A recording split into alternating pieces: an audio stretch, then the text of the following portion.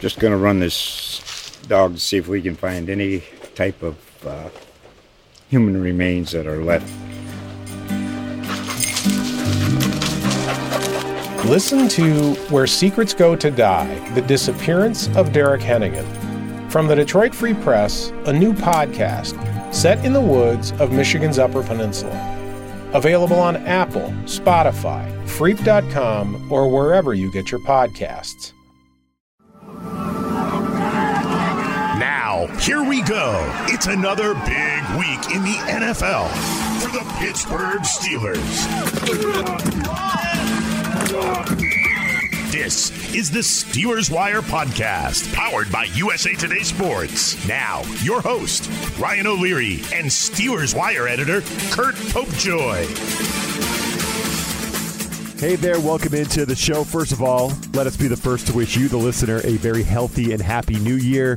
And just a quick shout out that you can find us wherever you get your podcasts. Just search for the Steelers Wire, and don't forget to hit subscribe for us. Man, Curt, this one's tough, right? The Steelers get blasted by the Chiefs. Their playoff hopes are kind of decimated now, and given the situation, right, the Chiefs having COVID issues, they didn't have Travis Kelce, they didn't have their punter, they didn't have their kicker, they were without a bunch of key guys.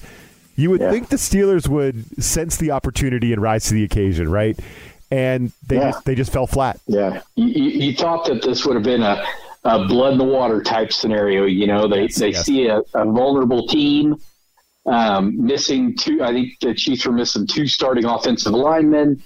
The defensive front was just going to feast on them, and all these things were going to happen. And you know, it's pretty sad when the television broadcasters are already talking about, you know, the Steelers flat and playing, you know, sleepwalking through the game. And that's when you know things are bad, you know, because they typically, I don't think, like to make observations like that. But it was so obvious that they had to make a note of the fact that the whole team, you know, I said something after the game. You watch the Chiefs, you know, before the score got out of hand, when it was still manageable, Chiefs player would make a stop, make a tackle, getting up, you know, celebrating with his teammates, make a good run. You know, they're up, they're excited. Steelers player makes a tackle, just walks back to the huddle, doesn't react. Same thing on offense. And I thought, you know, if this isn't the game that you're going to be pumped up to make some plays, then you know, you kind of get what you deserve at that point. It was tough. I've watched some pretty bad losses this year. You know, they played some bad football games this year. I'm not sure they played a bad 4 quarters like they did last week. I've seen them play bad halves. I've seen them play 3 quarters of bad football in a game, but I've never seen them go bell to bell with such an uninspired performance. And I don't know if it's a case where you see Cam Hayward out there hustling and making plays, and it just magnifies the lack of effort by the rest of the team, I think, sometimes. No, that's a great point. Like, you usually see the Steelers get up off the mat eventually during a game, and this one, they just didn't do it. And it's like, who do we want to go after in this one, Curt? I think last week we talked about the coaches. We were kind of lamenting all these slow starts, and it happened again, right? No points in the first quarter, no points in the first half. The Steelers are down 23-0 in Kansas City. It's just, you're not going to come back from that deficit. You've got to start faster, and they didn't address that. That's been an issue.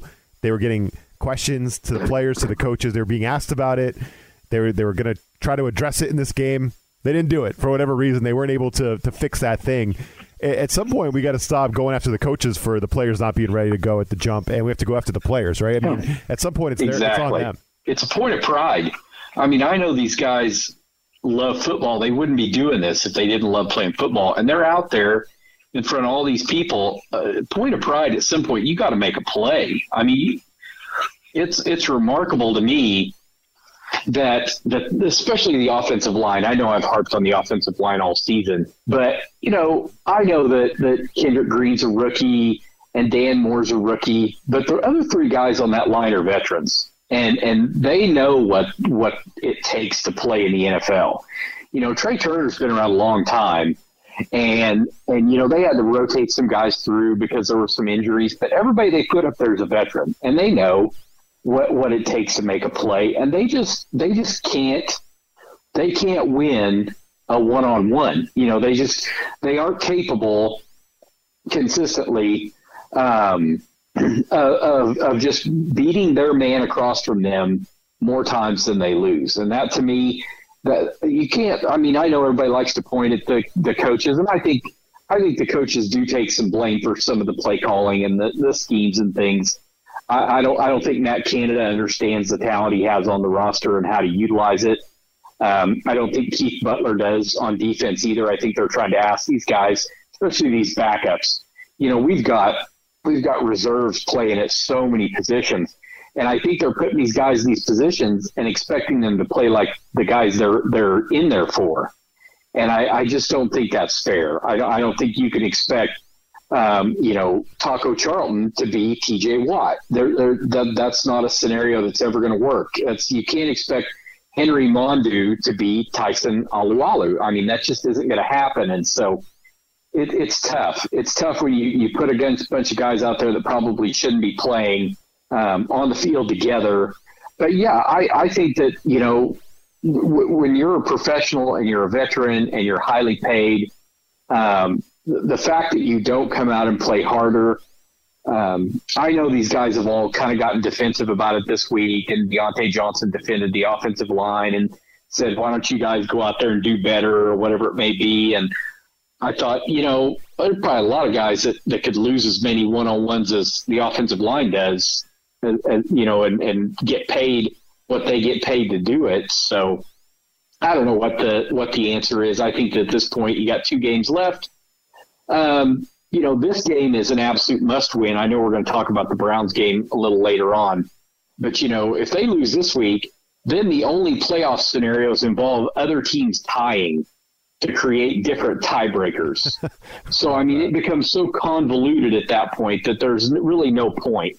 You win this week or the season's over, basically. And so, where is it at this point? At what point is Mike Tomlin and his staff sort of monitoring the effort by these guys in terms of who do we want back next year and who don't we want back next year, based on how well do you play when there's nothing to play for anymore? And that, I think, is going to be pretty key over these next 2 games. And I think last week was a good indicator. The guys who really played hard, you can tell they want to be here. They want to be on the team.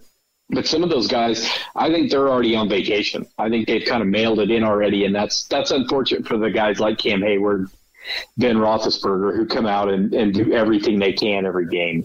Getting their early tee times, Curt, getting those going. Yeah, I agree with you. I think you have to throw some shade at the players for these continued slow starts, just giving themselves no chance. And going back, you mentioned Matt Canada, you mentioned the offensive line, and all that is completely valid. But do something to protect the offensive line, right? Help them out. You were writing about this. I know you and a lot of Steelers fans hated all the outside run calls for Najee Harris in this game, right?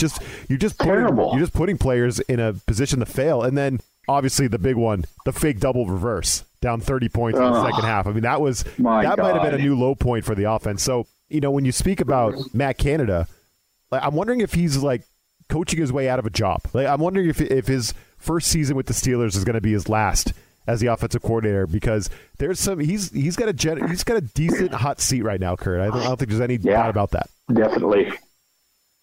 I think I don't think Mike Tomlin this week, when he spoke to the media about Matt Canada, I don't feel like what he said was any sort of an endorsement of Canada.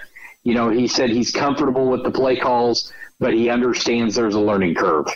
And it's I get that, but at the same time, can you really sacrifice a season for the sake of a learning curve? No, not in the NFL.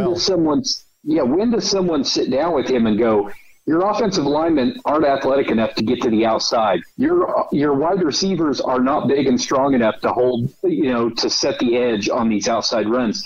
Najee Harris isn't fast enough to run those plays. You don't have your little scat backs like you did at Maryland. You can't continue to do this. And I don't understand why they're just sort of allowing him to sort of learn on the fly, and just costing the team games, basically. I mean, I know they were down 30 when they ran that double reverse.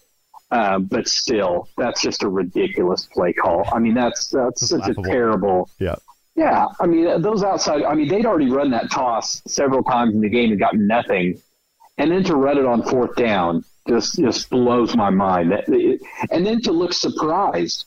They kept the camera up to Matt Canada up in the booth, and he looked legitimately shocked that play didn't make it.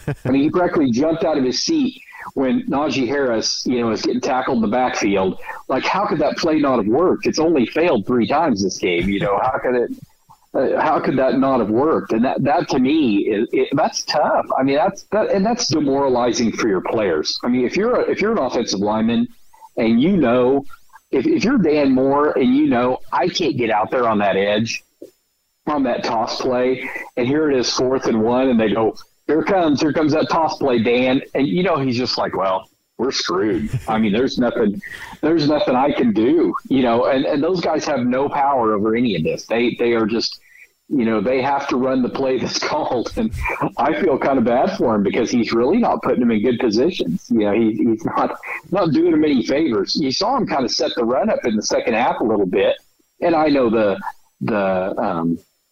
Chiefs were playing way off the ball because they were defending the pass and that sort of thing. But guard to guard is where Najee Harris can make his money. That's where he can run the ball, and why they don't do more of that, I'll never understand. But I think that Tomlin's going to probably not move on from Canada at the end of the season. I think there's going to be enough turnover.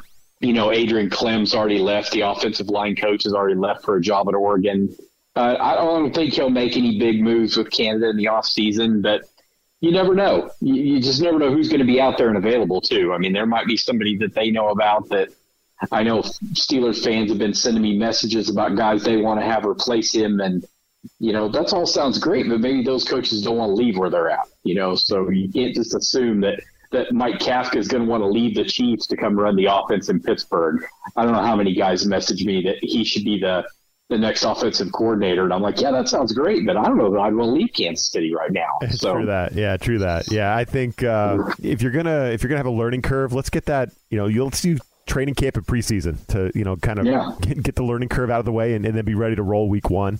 And the fake double reverse. The only good that did was go on Twitter and see everybody's pissed off reactions to it, because that was definitely a new low point for the offense. Okay, we'll continue picking away at this in our questions of the week. Who's to blame most? Who's to blame most for the Steelers probably bottoming out once again late in the year? We'll cover that right after this. This is the Tipico Sportsbook Fantasy Minute. Let's make this interesting. I'm Corey Bonini of thehuddle.com, here to bring you strong plays for the Fantasy Football Championship Week, number 17. Quarterback Russell Wilson, Seattle Seahawks versus Detroit Lions. Wide receivers DK Metcalf and Tyler Lockett are back in business, and tight end Gerald Everett has been on the upswing in recent weeks. Running back Rashad Penny has managed to resurrect his early career hype in a span of 3 games, and through all of that, Wilson still hasn't been a fantasy factor since returning from surgery. That should change versus a Detroit defense that has given up 6 performances of at least 21 fantasy points to quarterbacks this year. While the Lions may be improved against the pass, there's just too much to contain, and Rush should get back to cooking at home. He's good for 250 and 2 at minimum. Running back Devin Singletary, Buffalo Bills versus Atlanta Falcons. In the last 3 weeks, Singletary is RB5 overall in PPR scoring. I bet you didn't have that on your fantasy football bingo card for December. Atlanta has struggled to contain the position in 2021, and Singletary's upswing has come at a perfect time to trust him as an RB2 in reception rewarding formats. Running backs have averaged 21 PPR points per game against this defense in the last 5 weeks, and the season-long look at that number is 25.6, or 11% higher than the league average. Amon-Ra, St. Brown, Detroit Lions at Seattle Seahawks. In a year full of big-name rookie receivers, St. Brown's 74 receptions trails only Jalen Waddle's 96. Last Sunday, 9 catches, 91 yards, and a touchdown came with Tim Boyle under center, showing he can deliver regardless of the quarterback. Jared Goff is due back this week after being activated from the COVID protocols. Seattle has permitted 15 receivers to catch at least 5 passes in 2021. In the last 5 weeks, only Cooper Kupp has more catches, and just Kupp and Justin Jefferson have more targets than this rookie. Even if Seattle manages to keep him out of the end zone, St. Brown has had enough volume go his way to suggest that he can overcome it. Tight end Foster Moreau, Las Vegas Raiders at Indianapolis Colts. Moreau once again will be the primary tight end if Darren Waller cannot play through a knee injury. Indy has given up top 3 numbers for yardage and receptions in the last 5 weeks, and Moreau has been trending in the right direction with 10-plus PPR points in consecutive games after being mostly quiet during Waller's absence. While trusting Moreau is risky, the Colts offer an amazing opportunity in PPR scoring.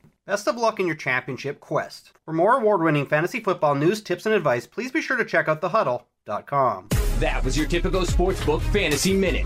Win your fantasy football league with thehuddle.com and use them to dominate player prop bets at Typico Sportsbook. For a limited time, new Typico Sportsbook users in Colorado and New Jersey from this podcast will enjoy a special welcome bonus. Get your bonus today at usatodaybet.com/podcast. That's usatodaybet.com/podcast. See Typico.com for terms and conditions. 21 plus only. Gambling problem? Call 1-800-GAMBLER in New Jersey. 1-800-522-4700 in Colorado. Just going to run this dog to see if we can find any type of human remains that are left. Listen to Where Secrets Go to Die, The Disappearance of Derek Hennigan. From the Detroit Free Press, a new podcast set in the woods of Michigan's Upper Peninsula. Available on Apple, Spotify, Freep.com, or wherever you get your podcasts. All right, we've reached that point in the show. It's our questions of the week. 3 of them for Curt that he's not been prepped on. And here's question number 1. Curt, a little bit of a softball for you, given the holiday. What is your top New Year's resolution for the Steelers heading into 2022? What do you think? I think that they should resolve to spend more wisely on their depth.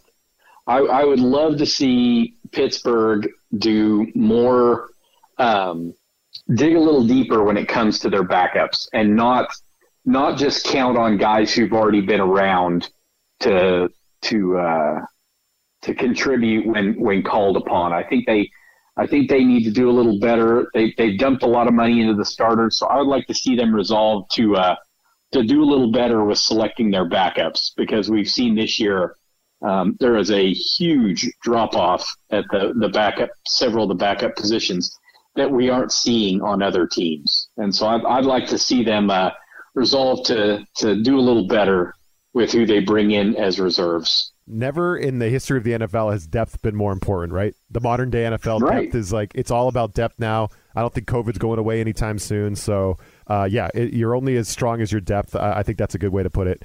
All right, question number 2. This is a fun one. Shannon Sharp, he made it on Steelers Wire, and he was all over Twitter, tweeting that the Steelers, quote-unquote, coach wide receiver on sportsmanlike conduct, and that it's condoned by Mike Tomlin. So buy or sell that flaming hot take, Curt, by Shannon Sharp. Well, both. I do. It's like I said when I wrote it up. I don't believe that Tomlin coaches it, but I do believe in essence he condones it. I do believe that after living through everything we've lived through with Antonio Brown, Juju Smith-Schuster, Chase Claypool, I do believe that Mike Tomlin is of the mind that wide receivers are kind of a different cut, and there's some consideration has to be made for that. But I don't believe that it's something that he encourages, except by omission, I guess would be the way to say it. Any player, any wide receiver for the Steelers at this point has to look at the others around him. Ray McLeod getting that taunting penalty, I personally don't believe it should have been called.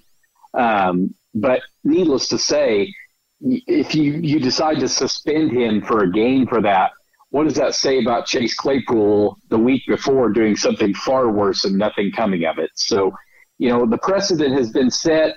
If Tomlin wants to fix this, he needs to decide in the offseason that he's going to tighten things up. And starting in 2022, that kind of behavior is not going to be tolerated for better or worse. The problem is that there's just I've always said, and this is coming from a guy who is an old offensive lineman and nose tackle, I don't understand wide receivers. I don't understand what goes on in their heads. Chris Carter used to say that it's because they're stuck out there all by themselves and they have to rely on everybody else so much to get them the football that you have to be a little different to play the position. Yeah. And I think we I think that has become more and more magnified. That and cornerback, I think it's just magnified in the current NFL. Just so happens the Steelers got several of them on the same team. Yeah, you're right. The wide receivers, they're the throw me the damn ball guys, and the corners are the put me on an island guys, right? That is something. But I think wide receiver flags, they have to be a point of emphasis for Tomlin and the Steelers in 2022, right? I mean, Ray McLeod, you're down 30-0, and you picked up 8 yards on 3rd and 6. Can you just get your ass back to the huddle? Exactly. There's no business to give Kansas City at that point. The game's pretty much over. There's no showboating to even do. You don't have to do anything. You could be fired up, but like, just get your ass back to the huddle and like headbutt somebody in your huddle. Like they just don't quite get it to that level. They got to get it. They just got to tighten that up. I think you said it right. They just got to tighten that thing up. Too many wide receiver flags, Curt. It's crazy with this team. And again, 30-0. You're down 30-0 when that flag came out. So they got to tighten that up. All right, question number 3. It's a multiple choice question for you, Curt. These are the ones that always got me in trouble in college and high school. I could not do multiple choice. I would rather write the essay. I don't know about you. I could write the essay and pass multiple choice. So good luck to you here. But who's most to blame for the Steelers bottoming out once again here late in the year? I'm going to give you 4 choices. A, Mike Tomlin /coaching /front office. I'm going to package that all into A. B, Ben Roethlisberger being at the end of the line. C, the offensive line that just, like you said, struggling to block anyone one-on-one. Or D, the defense no longer being able to kind of cover for the team's issues and be dominant. Which one of those 4 do you think is most to blame? At this point, I think it has to go on the offensive line. If I have to pick one of those, I'm going to pick them. I think it's more on the players at this point, like you said, but if I have to split it up even more, I'm going to continue to come back to the offensive line. And I think that if they can run the football and they could keep the other team's offense off the field, it would make the defense's life easier. So I'm sticking with that. I know that I talked to Ramon Foster, played for the Steelers. He's kind of the same mindset that, he kind of puts it on the offensive line, having played for Pittsburgh along the offensive line. I think they should have been better than they are. Yeah, I'm sticking with offensive line. How bad is it gotten for the Steelers? Well, they're 3.5-point home underdogs to the Cleveland Browns this week.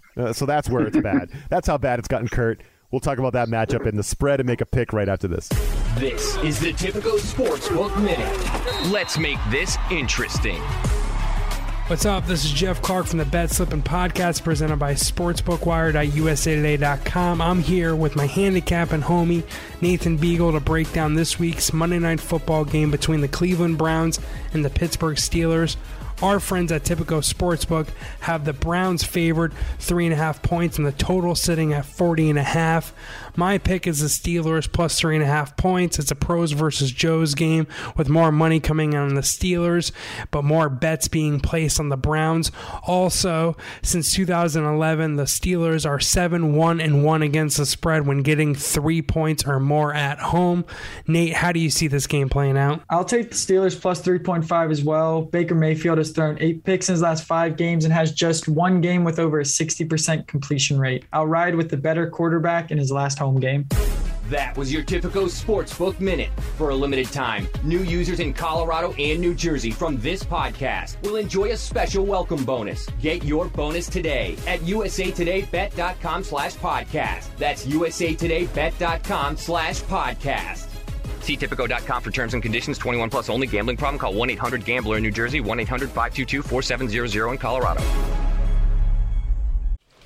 Just going to run this dog to see if we can find any type of human remains that are left. Listen to Where Secrets Go to Die, The Disappearance of Derek Hennigan. From the Detroit Free Press, a new podcast set in the woods of Michigan's Upper Peninsula. Available on Apple, Spotify, Freep.com, or wherever you get your podcasts. Curt, as I said right before the break there, the Steelers, 3.5-point home dogs to the Cleveland Browns this week. You buying or selling that? I mean, I think Pittsburgh's going to win. You want to give me 3.5, I'll take it. I don't understand the spread being what it is. I mean, Cleveland's as bad a football team as Pittsburgh is at this point. I'm not sure why they're getting that kind of consideration on the road. unless they think the return of Baker Mayfield's going to be that big a deal. But I mean, the Steelers have already beat the Browns once this season, so I'm not overly concerned about this game. But if you want to give me points for it, I'll take that too. But like you and I were talking, this is probably Ben Roethlisberger's last game in Pittsburgh. And so if there was ever a game for his teammates to come through for him, it's going to be this week. So I'm feeling pretty confident about this, which is probably a sure bet that they'll get blown out. But I will ride with that for now. Yeah, I mean, I was all over the Steelers last week and might have placed a bet on them myself. So that was a painful one for me. But yeah, I'm just surprised. 3.5-point dogs.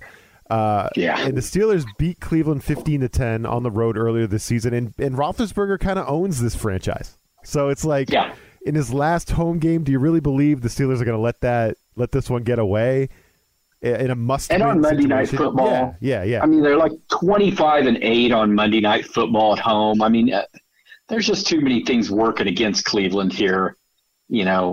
Someday Cleveland will win that summer Super Bowl, but it's not going to be this year. So and Mayfield, I mean, Baker Mayfield, he just loves throwing interceptions right now. So the Steelers should be able to get their hands on some football. So yeah, I think you take the points when you're getting points at home. I think you got to take them, especially in this situation. You got to take them, yeah. The total is very, very low, 41.5, and now that first game was super low scoring. Curt, do you think the same kind of game? Oh, definitely. I think both these offenses are going to struggle. I think they're going to dig up the middle of that Heinz Field sod, and the punters are going to get a lot of work in. But yeah, I definitely would stay under on this one. I don't think either team has a whole lot of punch, unless Nick Chubb just comes out and just blows the doors off Pittsburgh and gets a few quick touchdowns or whatever. But no, I'll take the under for now.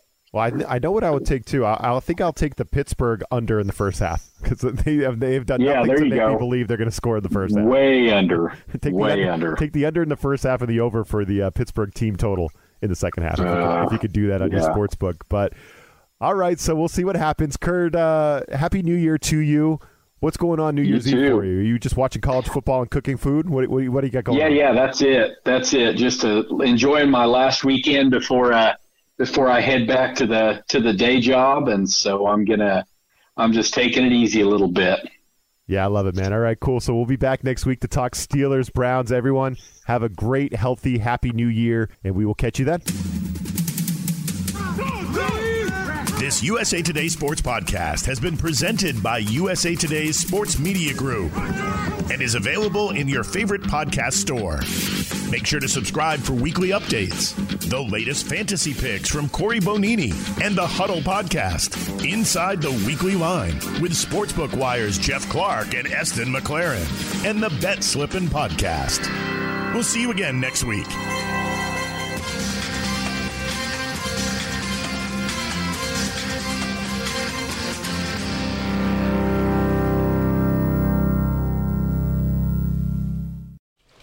Just going to run this dog to see if we can find any type of human remains that are left.